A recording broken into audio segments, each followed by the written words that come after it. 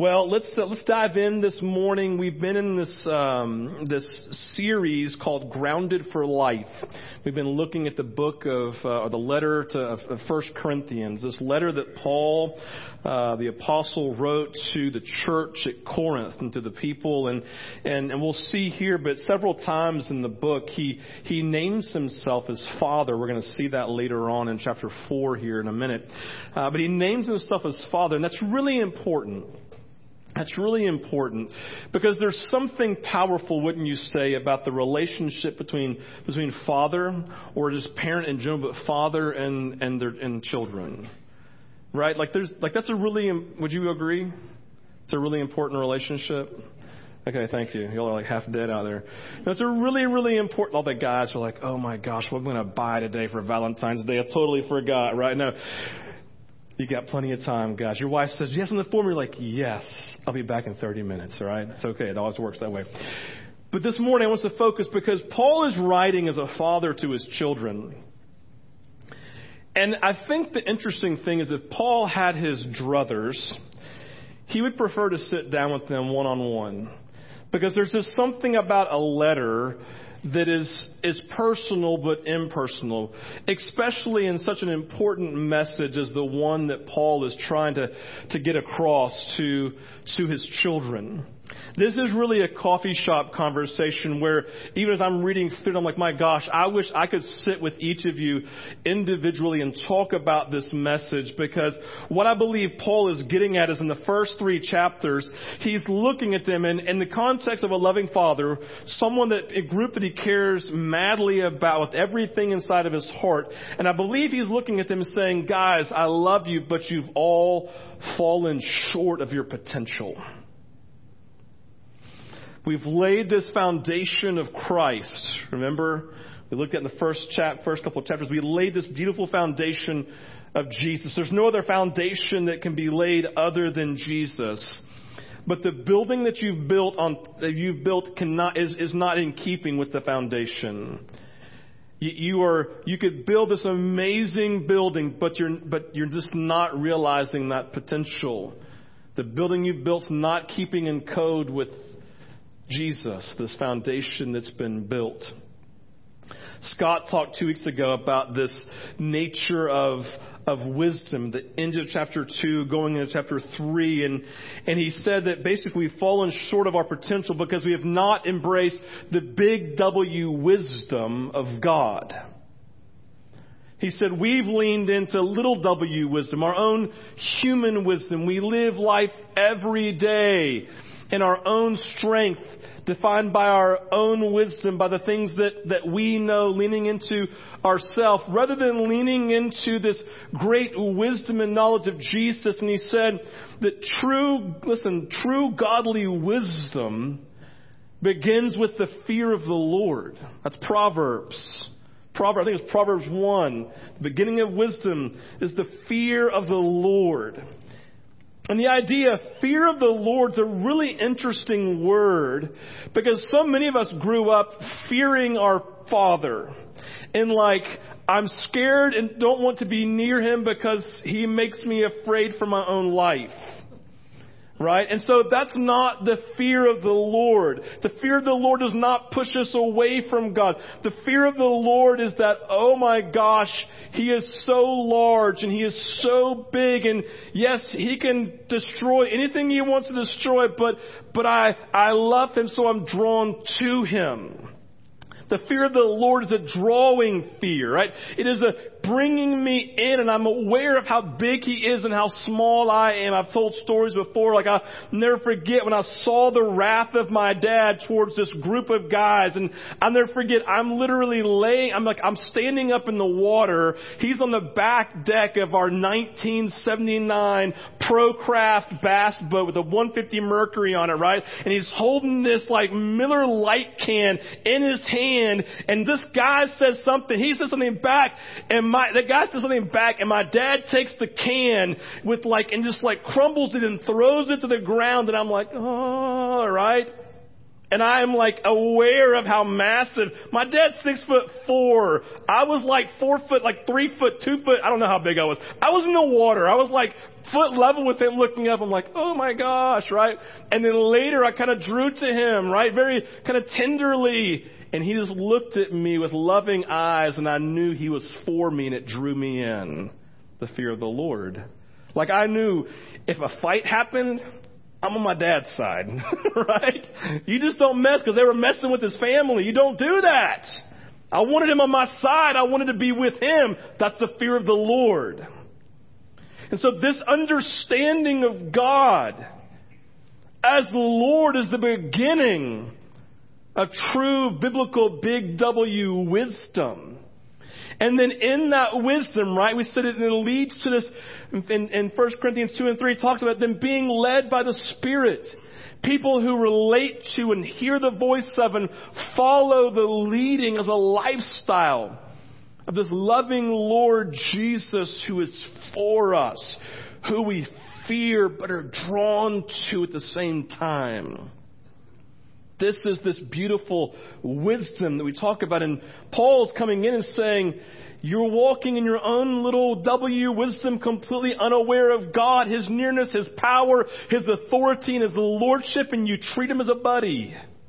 He's there when you need Him, not to lead you. And so he's saying you're missing this potential. So it dives into chapter 4 then, and Paul begins to speak. We're looking at this morning where Paul comes in and begins to, talk about their potential, but then he begins to talk about their potential not, this is important, not in a list of actions that they are to do. Everybody look at me real quick. Some of you get off your phones. This is really important. Jesus is looking at your life, and most of you, he's saying, you have not realized your potential, and his heart is breaking, and you have to be aware of it. That's why you have a coffee conversation, because you can't be on your phone when you're having coffee with somebody, because it's rude. It's that important. And that's not me getting on to you. It's simply saying that's how important the message is. Paul is making it clear. Guys, you have to realize, women, you have to realize this is life and death. Your potential. He is leading them in the moment to say, it's not about right action. It's about right being. Like the WWJD bracelets, all of us have probably owned them in the day, and some of you have done this. I'm like, hey, what would Jesus do, right?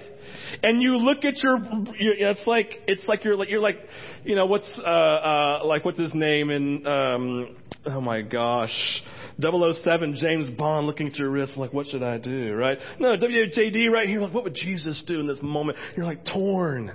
I feel this way, but I want to, whatever, right?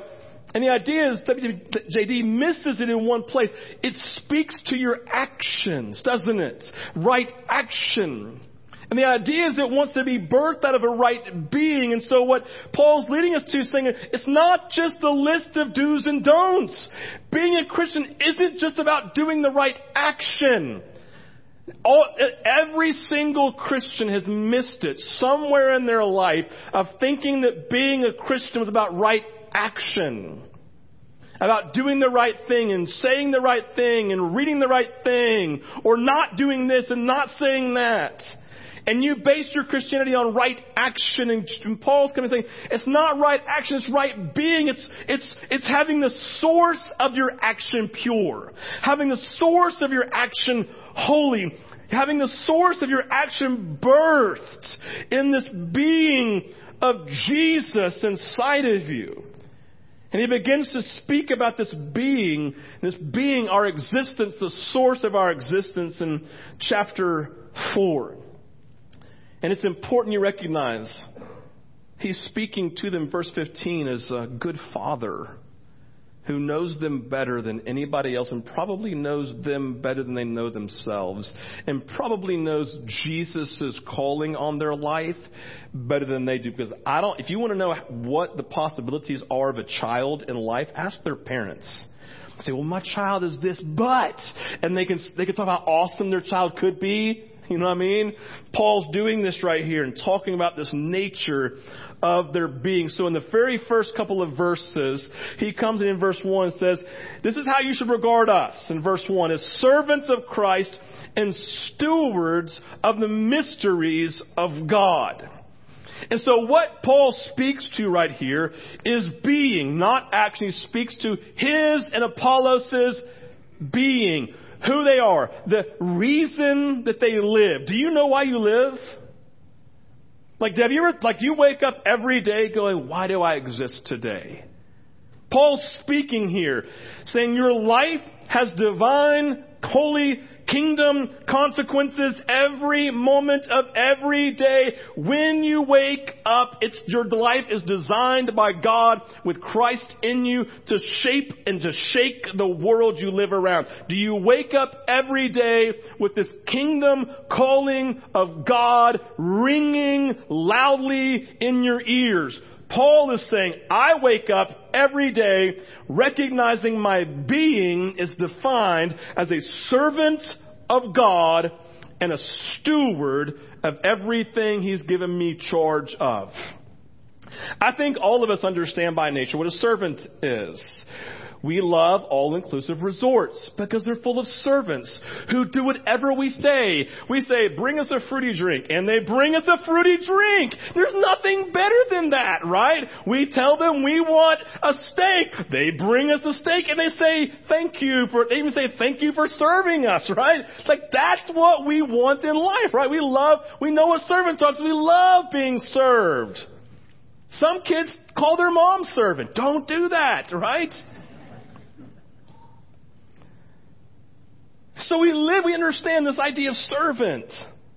People who are there to do what we want, and they have given up their own freedoms and their own rights to what they want so that someone else can receive what they need. And so Paul's coming saying, I am a servant of God and I'm serving you. I'm here to devote my life to make sure that God has what He wants and to make sure that you're getting from God, right? Make sure that you're getting what God wants you to have through me. I am committed my life as a servant. I'm here to serve. And then he comes down to a word we don't use as much today. It's the word steward. And unfortunately, that word's only been attached to finances in the church. But the idea of being a steward is a person, it's on the screen, a person who is appointed by an owner to be responsible and accountable for his household. Right? So this can be on the screen. A person who is appointed by an owner to be responsible and accountable for a household. So let's just say, leave on the screen, let's just say for a moment, I'm leaving my house tomorrow for 3 months. Right? I take Scott Hendricks right here. Wave your hand. Real good looking guy right there. I take Scott and I say, dude, I need you to move into my house and be responsible for everything that is there. And treat it and be so responsible that if something happens, you feel it on the inside and you take care of it as if it were your own. But it still belongs to me. And Scott said yes. And so Scott moves in, becomes fully responsible for my bills, right? For my yard, for all the cleaning in the house, for every person who calls, everything that's going on. Scott is responsible for it, and he takes care of it because I've given him responsibility. You can think about a ship captain. A ship captain has a steward, right? And so what happens? He is on up top, and he goes, hey, I've got to go onto the island for a bit. You're in charge. And then what happens? Does he have to call the captain to figure out what to do with everything? No. He then takes ownership of the ship and treats it as if it's its own. And so he steers, he guides, he gives direction. He does all of these pieces in his stead, in his place. And so what's happening here is Paul is coming saying, I am a servant of God and you're a servant. And I'm also a steward of God. And the idea is this. Paul and Apollos, they have been appointed by God. They have been called out. They've been asked by God and says, you are now responsible and accountable, listen, for the nourishment, the growth, and the actions of those entrusted to you by God. And they will then serve God in all of this for the rest of their life. That's the call on Paul and Apollos' life. It says we are servants. This is our being. We exist to serve God and to steward and to care for every responsibility that God has given us and called us to invest into in our life. That is our being. That's why we take this coffee conversation with no phones we're so responsible. We take it so seriously. Because this is this being. It flows out of us. And this, he comes again and speaks as this is what we're called to. This is our being. And then he comes down and he challenges them and says, and because of that, he goes down to verse 3 through 5. He basically says, and so in that, we're not judged by any man. We read that a few minutes ago, right? He says, but as with me in verse 3, it's a very small thing that should be judged by you or by any human court. In fact, I don't even judge myself, for I am not aware of anything against myself, but I am not thereby acquitted. It is the Lord who judges me. Therefore, don't pronounce judgment before the Lord comes. That's what he does. And so what he's saying is, this is important. What's it saying here? There's lots of things, but the primary piece is saying is we're not judged by human beings. It doesn't really matter what they say about us. We live with an audience of one, Jesus. People are going to make judgments. They're going to say things all day long about us. You're going to say things about us. We're going to even say things about ourselves. But those things don't ultimately carry weight. The only thing that carries weight in this world is what Jesus says about us. We live with the judgment of one. Only one voice ultimately has the weight to change the direction of my life. Only one voice has the weight to bring, listen, girls, all youth, look at me. There is only one voice that defines your ultimate value and your beauty, and his name is Jesus. Your dad comes second. Jesus defines your beauty. Jesus defines for us our value in life. If you listen to any other voice, then you've bought into the lie of the enemy who's come to steal, kill, and destroy you. The voice of Jesus is the only voice. And so in this moment, he's saying, I'm not going to be judged by the world. My value in life is not defined by how much I have, what other people think about me, competing with the Joneses. Who gives a rip? All I do is look beyond all that to see Jesus say, hey, they're saying this, right? What do you think about me? Oh, I'm your son, I'm your daughter. You think I'm awesome, I'm beautiful, I'm pretty great all the time. Because that's what you said. Who defines your value? Paul's struggling for them because they're having their value defined by their culture around them and everything everybody else is saying about them. And it is the great English say, it's rubbish. It's rubbish. It's garbage. It's worthless. And so Paul's coming in and saying, you're so defined by all of these things. And then he comes down later. And in verse 10 through 13, and he describes them in comparison to him. Says, you're living for the world, and you want to be defined in this way. And here we are as apostles, as servants of God, and we're defined this way. And so he describes, let's look at verse 10 through 13. It's this beautiful, powerful, overwhelming comparison. It says, we are fools. We're fools. In the eyes of the world, we are fools for Christ's sake. Oh, but in your own eyes, and what you aspire to is you are wise. Excuse me, you are wise in Christ. We are weak. Oh, but you are strong. You are held in honor, but we in disrepute or with a lack of reputation. For this present hour, we hunger and thirst, which means you go after food and wine, right? We are poorly dressed, while you go after great, beautiful things to wear. You are buffeted and we are buffeted and we are homeless. We labor working with our own hands rather than laying back and just have people serve us, right? When reviled, we bless. When persecuted, we endure. When slandered, we entreat or bless again. We have become and are still like the scum of the world, the refuse of all things. And so in this, Paul again is speaking about the aspirations. He says, guys, you're aspiring to the things that the world places great value in. And they're holding you captive. You're going after wisdom, right? You're going after things that you could wear. You're going after places that you can go. You're going after things that are valuable in the world. But here are the things that we're experiencing in our own life. And in the eyes of God, these are holy things. In the eyes of God, these are right things. So what if we're the scum of the earth? Jesus doesn't think that way about us, audience of one. See, the question we have to begin to ask, and the thing that these disciples here in Corinth are having to ask themselves is, where are we placing our greatest value? Like, what do we look to and aspire to have define our value in life? So is it being a great mother? And has someone said to you, oh my gosh, you were a terrible mother, you go, oh my gosh, and you crumble under the weight of that without actually taking the value of what Jesus, maybe you've been doing something in obedience to God. Maybe you're parenting the best you know how, and you're sitting here, and all of a sudden someone says something and you crumble because you so value what the world thinks. Maybe it's about your job and having lots of money. Maybe you use the language, I just want to be able to provide for my children.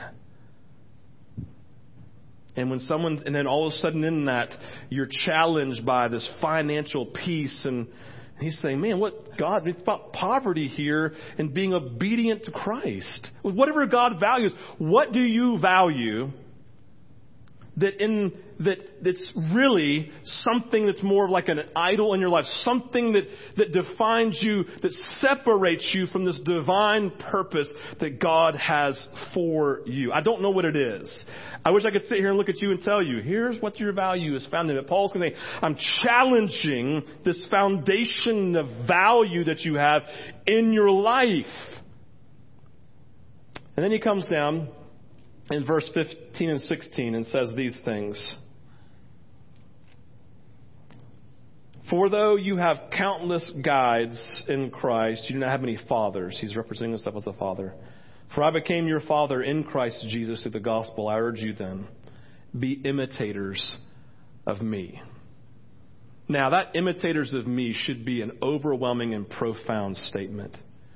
Because Paul is looking at them and saying in verse 1, hey, we are servants and we are stewards. We find our greatest value in what God thinks about us, unlike you. And I'm encouraging and saying to you as your father who knows best, you need to watch us and imitate us. And the thing is this, he's not saying imitate our actions, although that will happen. What he's saying is imitate our being.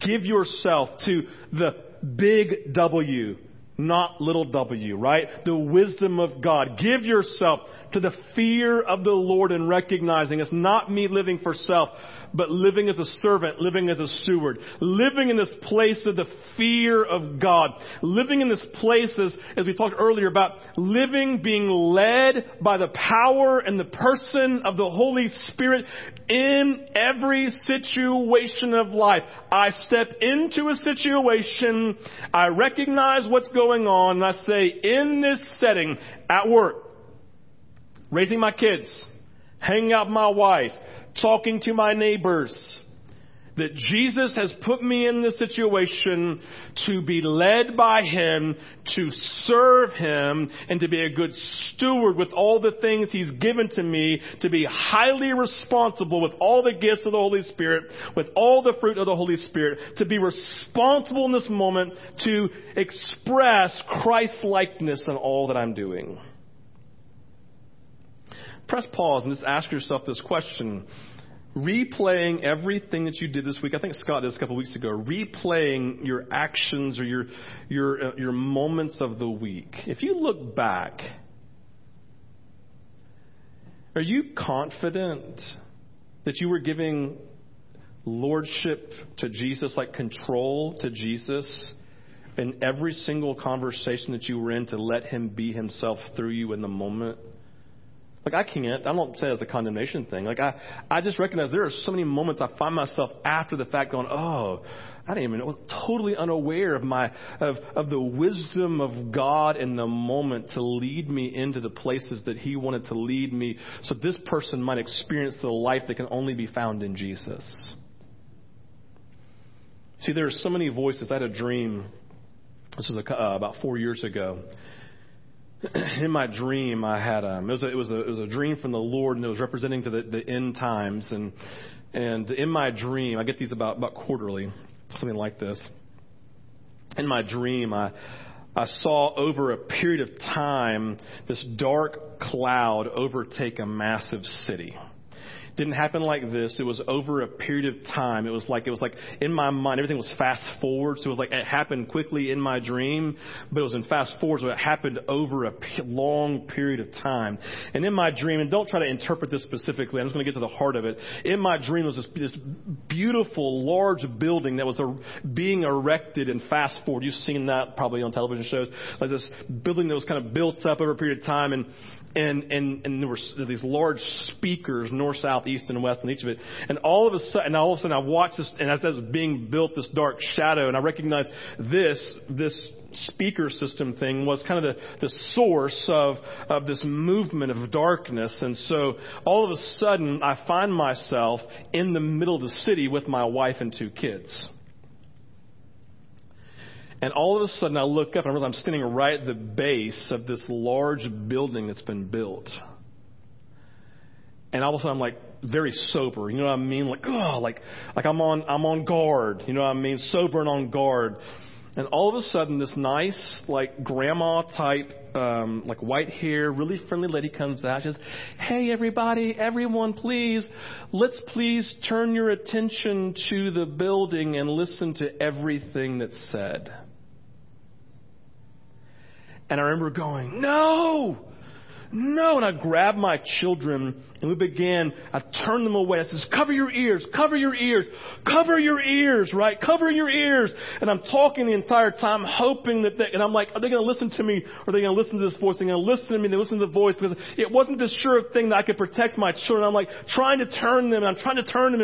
And all of a sudden everyone's just like, turning around, looking, and I'm like, recognize what, and I'm not even listening. I don't know what's coming out, but whatever's coming out of this is so damning that it's literally going to lead people into darkness. And all of a sudden, my dream shifts, and yes, the world has come to an end, basically. Now, don't try to dive too far into the eschatology of that, what the end times mean in that dream. All I know is this. There was a legitimate voice of culture that was ripping at my personal family to steal us away and to focus us on something that would lead us into a world of darkness that would cause us to grow cold and to grow numb in our faith and our relationship with Jesus. And I had to fight with everything inside of me to renounce the voice of culture. And it could be anything. The voice of culture could be anything that you are attracted to and tempted by. You know what it is. I don't. And I felt like the God was saying, in this end times, there'll be such a loud voice of culture ripping at the hearts of people that they're going to lose their potential, lose this sharpness, just like the Corinthians. They should have been mature, eating spiritual meat. But chapter 3 told us that they were immature, still drinking spiritual milk, defined by the culture and completely ineffective, living in competition with one another and completely useless to the kingdom. Because they focused on little wisdom, their own strength, their own abilities, focusing on self at all times, not having their being shaped by God into servants and of stewards. And Paul speaks this word not because he is angry, but like a father who looks at their child who's not where they're supposed to be and is heartbroken because he knows their potential like we know our children's potential. And he looks and he says, just look to me. Imitate me. Allow your being to be shaped as a servant and as a steward, fearing the Lord, leaning into him because he is large and he is big and he guards and he guides and he protects and he leads us. And if you lead yourself, you will turn to this big building, but instead lean into Jesus, turn away, and he will empower you to live counterculturally for the purposes of his kingdom. This is your potential. Because as every good parent and every good leader would believe, I lead you with an expectation. Listen, I lead you, I parent you with the expectation of you exceeding me in everything. Spiritually, he expected the Corinthians to know Jesus better and more fully than he did, to take his foundation and to launch from it. We are defined, he's not saying you're not defined by my potential. You're defined by my potential married to the work that God can do personally in your life. You can exceed. You can exceed. Imitate me. Embrace the life of a servant. Embrace the life of being a steward. God has appointed you to be responsible and accountable for the nourishment, growth, and the actions of those entrusted by God to you. This is where God is leading us. I invite the worship team to come forward. We're just going to take a time of ministry and of worship this morning. If you need to go, you can. And the idea is this real simple. Jesus, search me and know me. Know my inmost being, my inmost thought. God, where is my being not being defined by big W? God, where is this tension in me? God, where are you leading me? God, where have I turned? Where have I turned in my own life? God, we need to turn back to you. God, where does wisdom need to be birthed in me? God, I want to be defined by your potential. God, I want to be used powerfully. God, I want my being to be shaped in the same way that Paul and Apollos is as servants and as stewards, saying, I don't care if I never get a great vacation for the rest of my life. I don't care if I never get to eat at that restaurant ever. I don't care, God, if I never get to travel the world and explore the most beautiful things, God. I don't care if I never move beyond where I am in my job. God, I don't care if I remain single for the rest of my life. God, I don't care if I don't have the things my neighbors have, because all that defines me is that I'm judged by you. And that you love me and that you're enough, and being your servant and being your steward and receiving everything that you have for me is enough.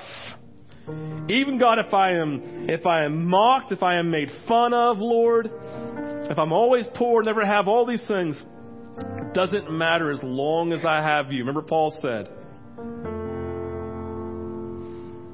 to live is Christ and to die is gain. To live is Christ. Everything in my life that matters is because of Jesus. Let the Lord search you and know you this morning. We pray for you. God, we just pray this morning that you would speak into our beings truth. And that, God, we would step into our potential in Christ. That you'd overwhelm us this morning with your favor. You'd overwhelm us with your wisdom and our knowledge of Jesus. We bless you. We pray this in Jesus' name.